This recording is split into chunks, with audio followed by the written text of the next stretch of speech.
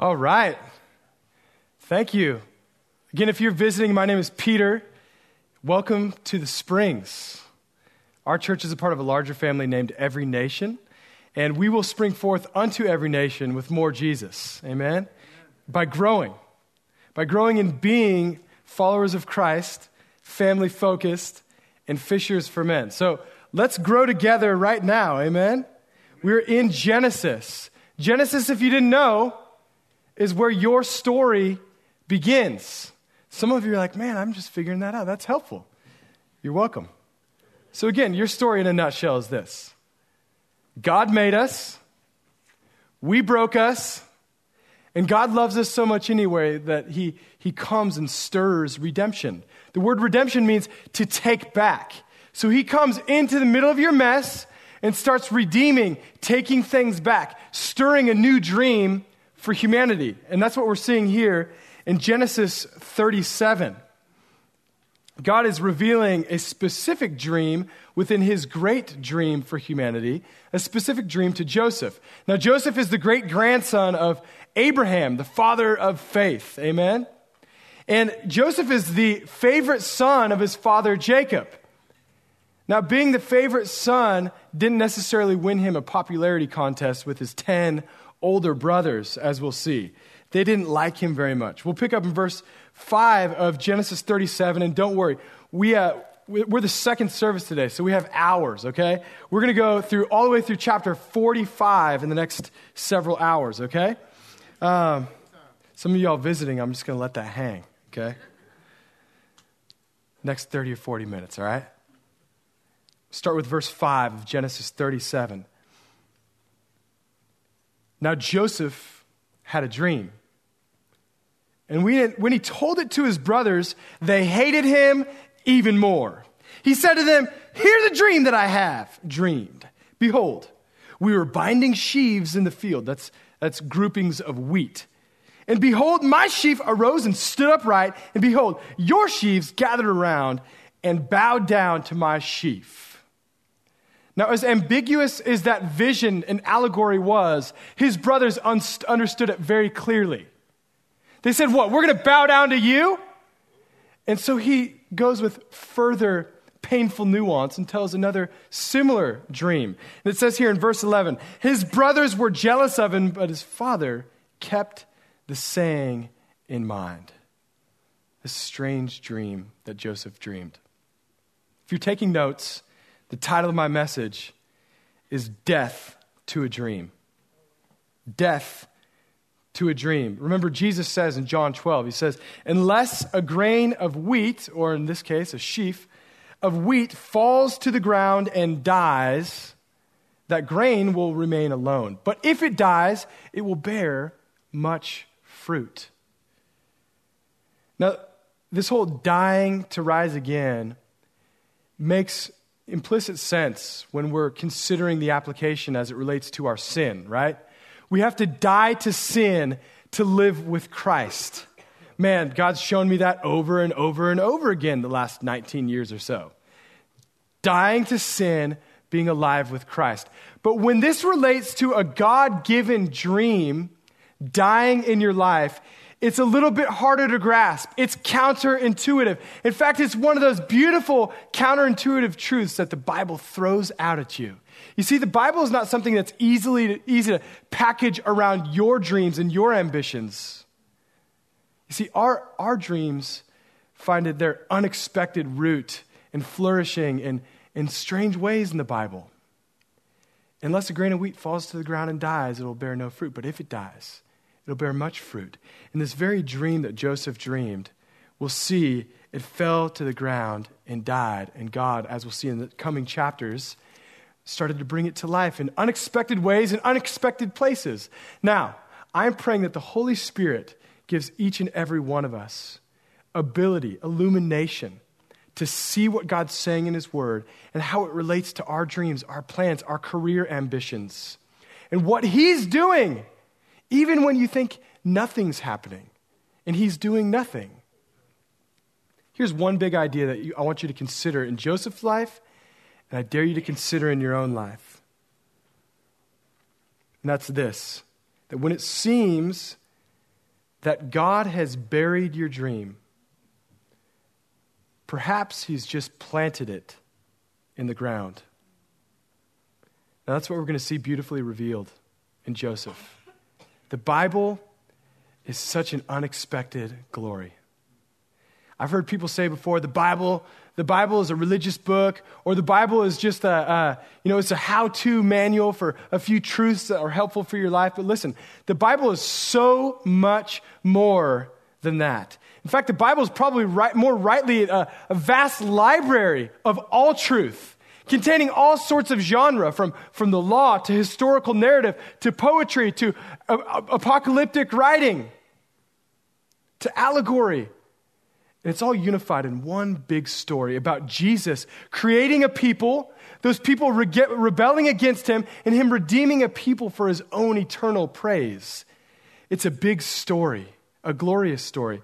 And what we're about to read, and what the Bible's going to preach on my behalf mostly, is one of the greatest stories within the big story of the Bible. Joseph has just dreamed a dream. He's revealed it to his brothers in his own teen angst. He had to share it with everybody, and they hated him all the more. And his dream went to die as immediately following his brothers got jealous. They decided to kill him. They relented. And as he begged for his life, they sold him into slavery. And his dream was dead and buried as he was sold into slavery and delivered to Egypt. Now we'll see, the story picks back up in chapter 39 here. If you have your Bible, follow along. We'll have some of these scriptures on the screen. But in Genesis 39, it's interesting because it says that even though he was sold into slavery, it says the Lord was with him. No matter what you do or where you are, that's probably the most important thing. Are you with the Lord? Is the Lord with you?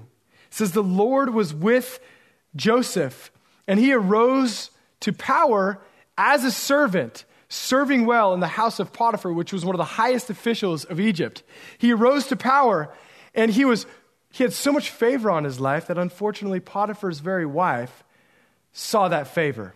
Now, it said that he was handsome in form and appearance and probably had a deep, sexy voice too, but he had favor of God on his life.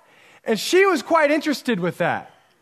And as much as she would come on to him, he was righteous and denied her up until one point where he ran from her presence and she grabbed his clothes and tore them off. He's running from her presence. She screams, ashamed that she couldn't get what she wanted when she wanted it. She screams and makes up a story that he had come in to try to rape her. And here he is guilty. He said, she said thing. Potiphar's wife claiming that he tried to rape her and he's naked and afraid. He's got no story to tell on his own. That was back before the really trusty, reliable Jerry Springer lie detector tests, of course. And he is alone. And he is imprisoned under false pretense, put into jail. And I'm thinking Joseph's life. As a teenage boy, he has this great dream of grandeur, and all of a sudden he's sold into slavery. There's a glimmer of hope, and back into prison. But it says at the end of chapter 39, it says that the Lord was with him. Even in the prison, he found favor in the Lord's sight. It says that he was put in charge of everything that was in the prison. Chapters 40 and 41, it tells of how the baker who was also imprisoned with him had a dream, a very specific dream, that Joseph was able to interpret, that in 3 days, based on this dream, he would be released from prison and restored to serve under the Pharaoh. And that dream came true. And Joseph said, "Remember me." The baker said, okay. But he forgot. So here we are, Joseph in prison again. And the baker, when Pharaoh, the next chapter 41, Pharaoh has his own dream. No one could interpret it. A strange dream of 7 fat cows. And all of a sudden, out of the water come 7 gaunt, skinny cows, and they eat up the fat cows. What is that? No one knew. All the people in Egypt could not interpret this dream, but the baker said, "Wait a minute. Oops. I remember this guy in prison that's good at interpreting dreams. You should call him forth." So Joseph's called out of prison to interpret the dream of Pharaoh, and it was pleasing to Pharaoh. Now let me stop here and say, isn't it uncanny how God brings Joseph into his narrative by showing a dream that Joseph had? And when Joseph's dream is dead, indeed buried in a foreign land, God uses dreams to redeem Joseph's dead dream. Just like God. Joseph goes before Pharaoh and interprets the dream. It says, the 7 fat cows are 7 years of plenty, that we will have unprecedented favor with agricultural might. We'll have all sorts of grain. And then the 7 years, the 7 gauntly cows that will eat up the 7 fat cows are 7 years of famine and drought.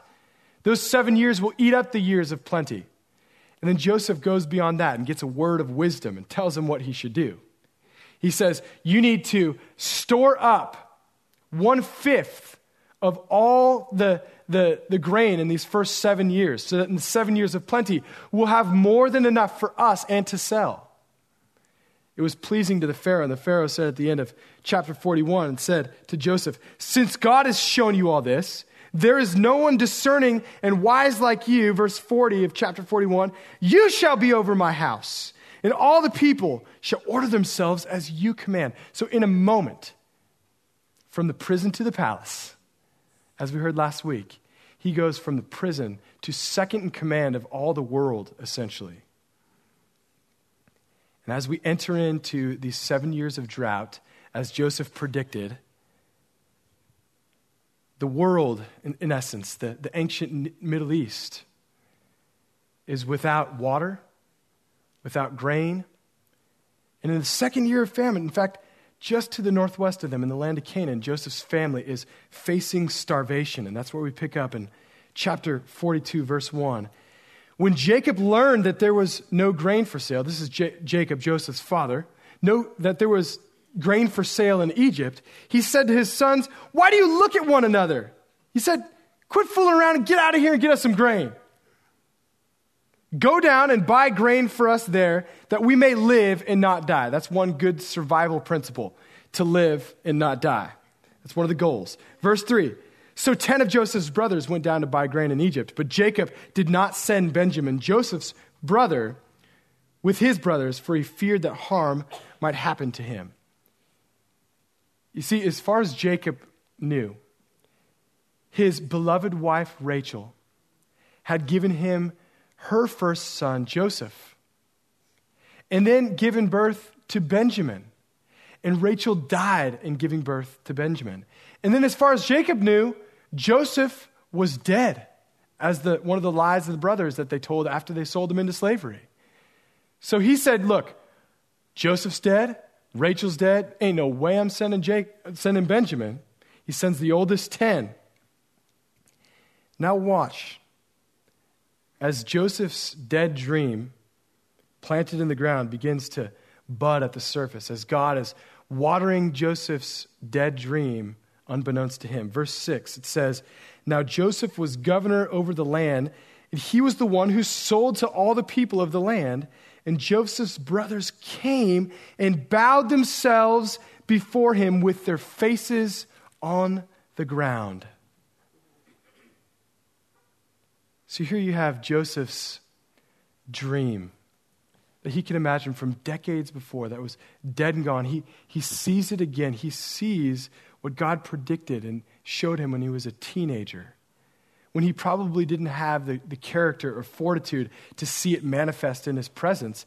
Here, after 14 years in prison, after decades of God's development in the midst of his pain, he sees his dream come to life right before him.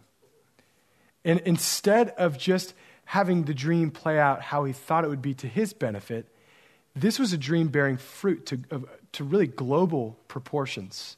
How much is that like God's dream for your life? He gives you a dream for your life. It's specific. And look, one thing we know for certain, it doesn't play out the way we think it's going to play out.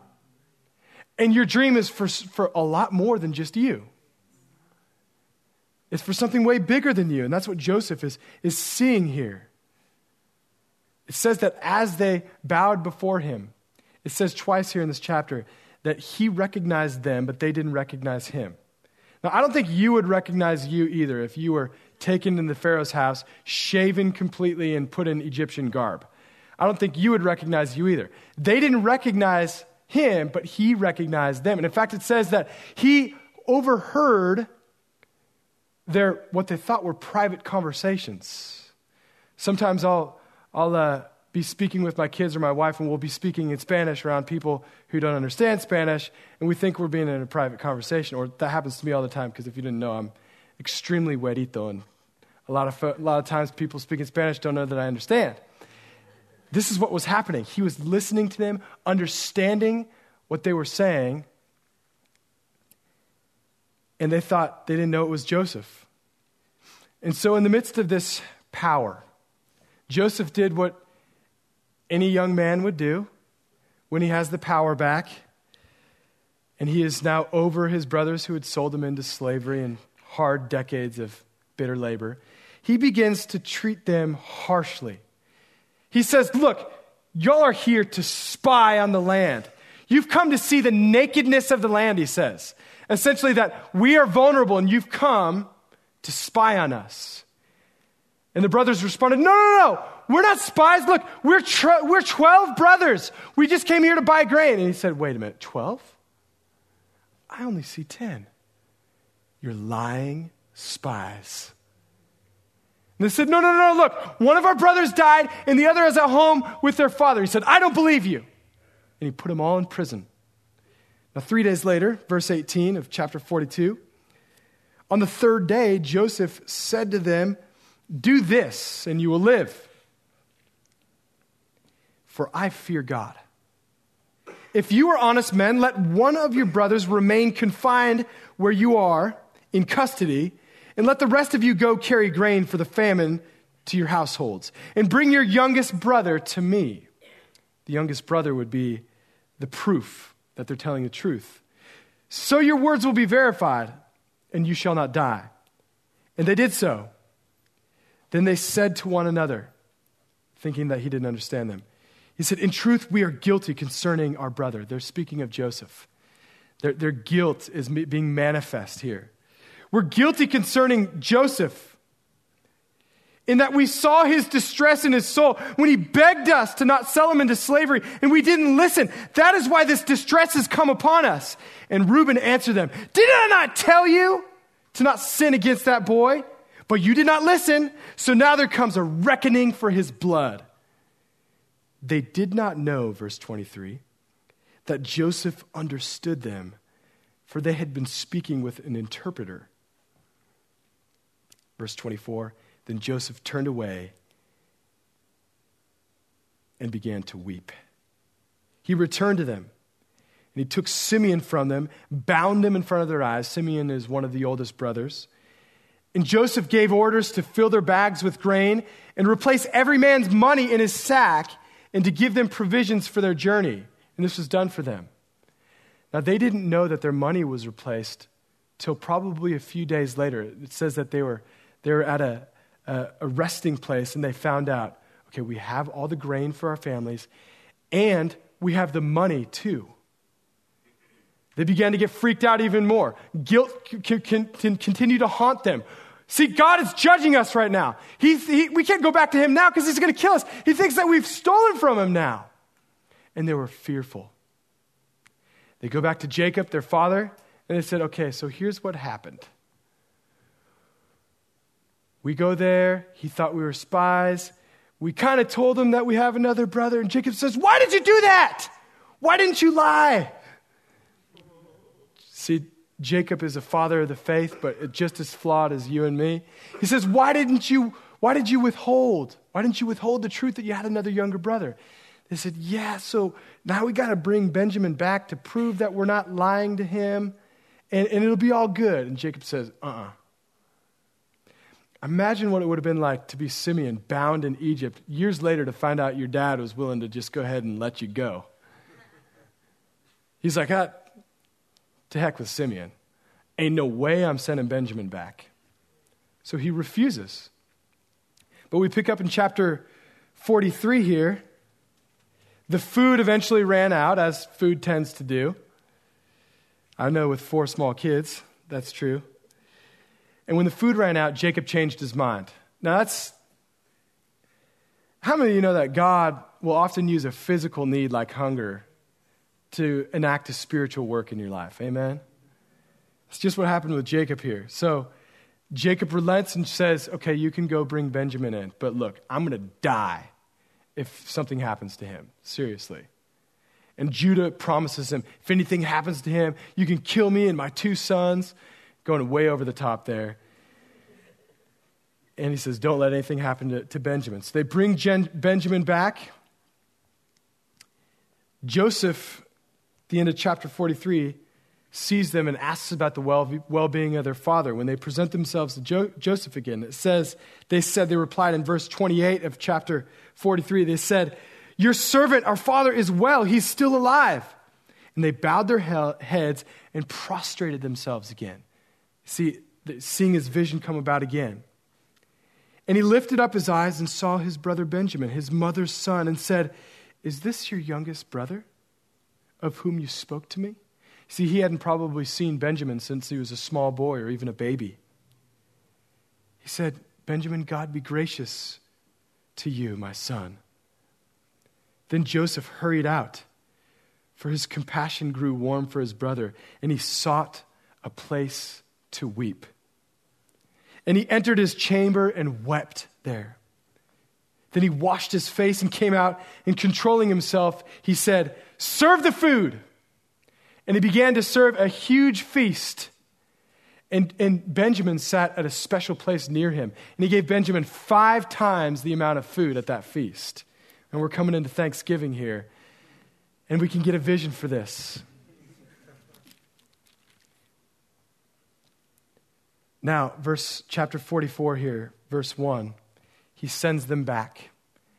And Joseph pulls an even greater ruse on his brothers, messing with them.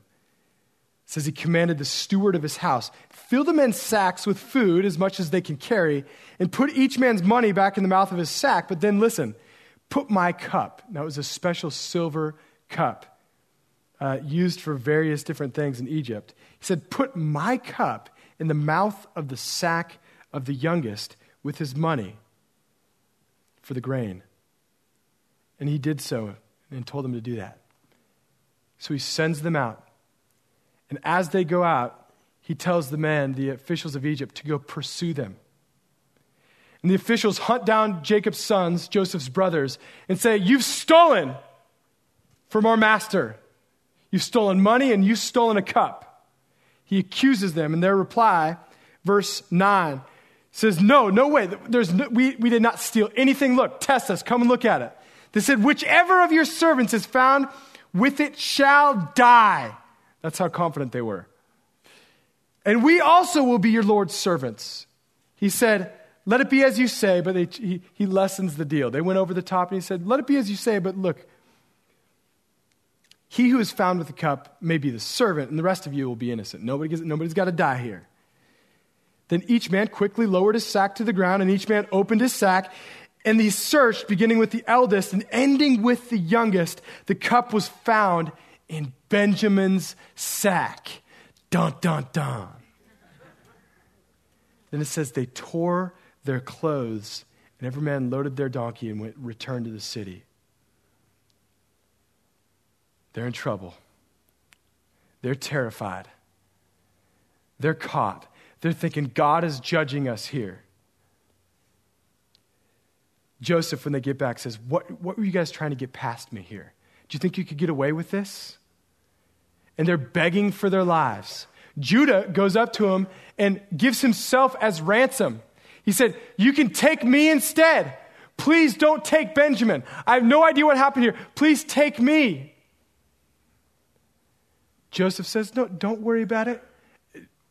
Y'all are innocent. It's just the person who is found with the silver cup is liable, and he'll be the servant here forever. Don't worry about it. The rest of you are free to go.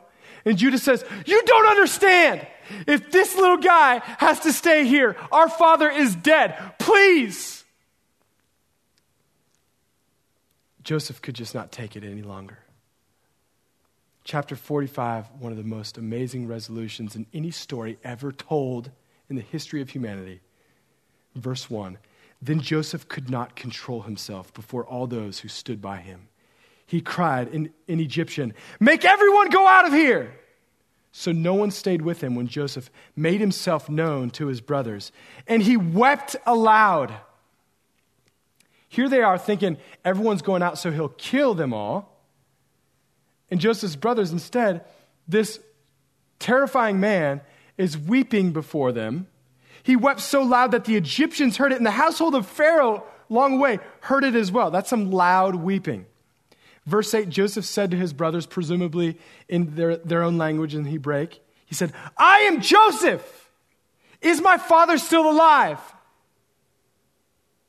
Long, terrifying silence followed. But his brothers could not answer him, for they were dismayed at his presence. So thinking themselves dead in the hand of Pharaoh's second in charge, they thought themselves dead and they were terrified. And in a moment, they went from terrified to way more terrified. Because here's the brother. He actually has just pretense to kill us. But it says that Joseph shows them forgiveness and mercy and favor, and we see the redemption unfold in the chapters to follow. But here we have God bringing redemption to this whole family. And indeed, this moment is a seed of redemption for the whole earth. God uses the death of Joseph's dream to redeem a greater dream that God had all along. Beloved, what about you? What about your life? What about your dreams? Could it be that the death of your dream isn't necessarily the end of your dream?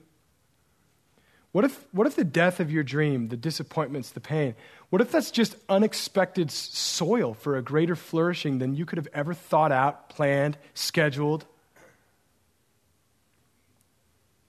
Let me tell you a little bit of my dream growing up. I dreamed of being a Major League Baseball player. My dad played pro ball. My brother played pro ball. That's all I wanted to do. And I wanted to play pro baseball because I worshiped baseball, but really I worshiped myself.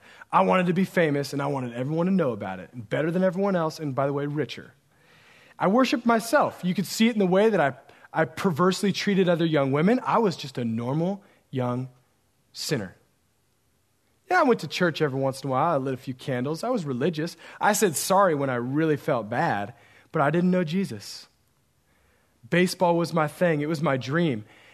And on one day in high school, I got invited to a Bible study and came to see the red letters in this amazing story.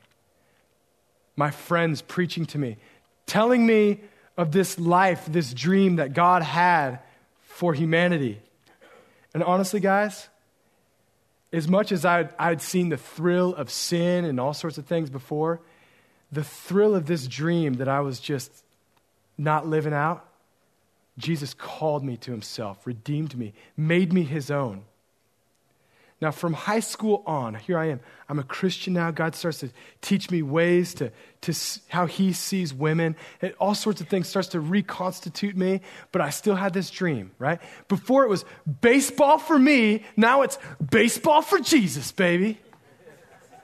And I got a scholarship to play college baseball. And something happened in college. I don't know. My college baseball coaches, they were just really picky. They wanted pitchers to throw strikes and stuff, and I wasn't really doing that a whole lot. And I had some trouble in college baseball. I wasn't making it to the pros, seemingly anytime soon. I transferred to Texas State. I tried out for the baseball team here. I had a very simple conversation with the coach right after my tryout. He said, okay, Peter, right? And Coach Harrington respectfully looks me in the face and says, hey, so right now, I have 7 left-handed pitchers better than you. You're not going to be on this team. Now, you can transfer to a junior college and come back, and I know there will be a spot for you. In that moment, I realized in further study that by the time I could transfer and come back, my eligibility to be up, I could have graduated by the time. And I made the decision. It was hard. Everyone, especially with baseball. In football, you know, like, okay, I don't run a 4.5 40, and I'm not 270 pounds. I ain't going to make it, right? In baseball, it's a little bit more ambiguous. Everyone thinks they can make it. And at that moment, I had to decide, what can I do or what should I do today? And that moment was the death of my dream. But listen, a greater dream started to flourish in the pain of that. I met a man named Barrick, who was the quarterback at this university at the time. You know what? Barrick was my first black friend. I grew up in Oregon. It's the heart of Caucasia. So I had not seen the gospel in this unique type of environment before. He had just came to know the Lord a few years before, and Barrick and I started this Bible study, which is now this church. A greater dream has come to the surface. Barrick's wife leads worship here now. In fact, we were roommates in college, and the next year we both got better roommates. We both got married that year. God is stirring a greater dream. And even to this year, this whole process of death and life and resurfacing of dreams, the process seems to be never ending. Because even into this year, I was running into a few walls of things that we were trying to do in this church, and just, I didn't know what to do. And I was thinking, God, give me some wisdom, just a few how-tos for what I'm supposed to do. And when I'm looking for just a few how-tos, God's looking for death and life.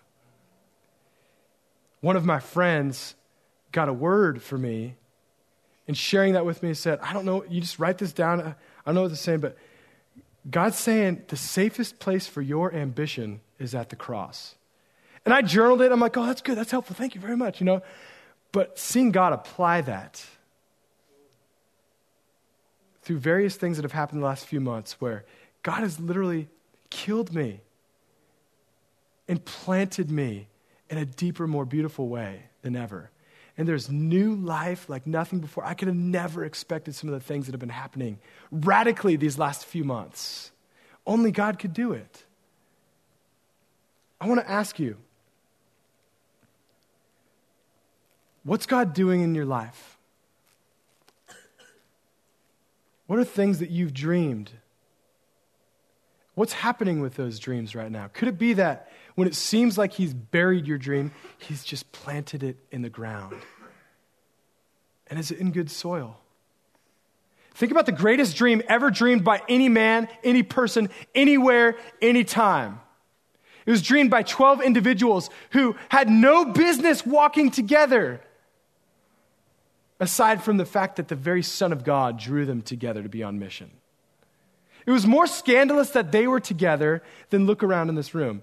The fact that there's the beautiful diversity we see in here.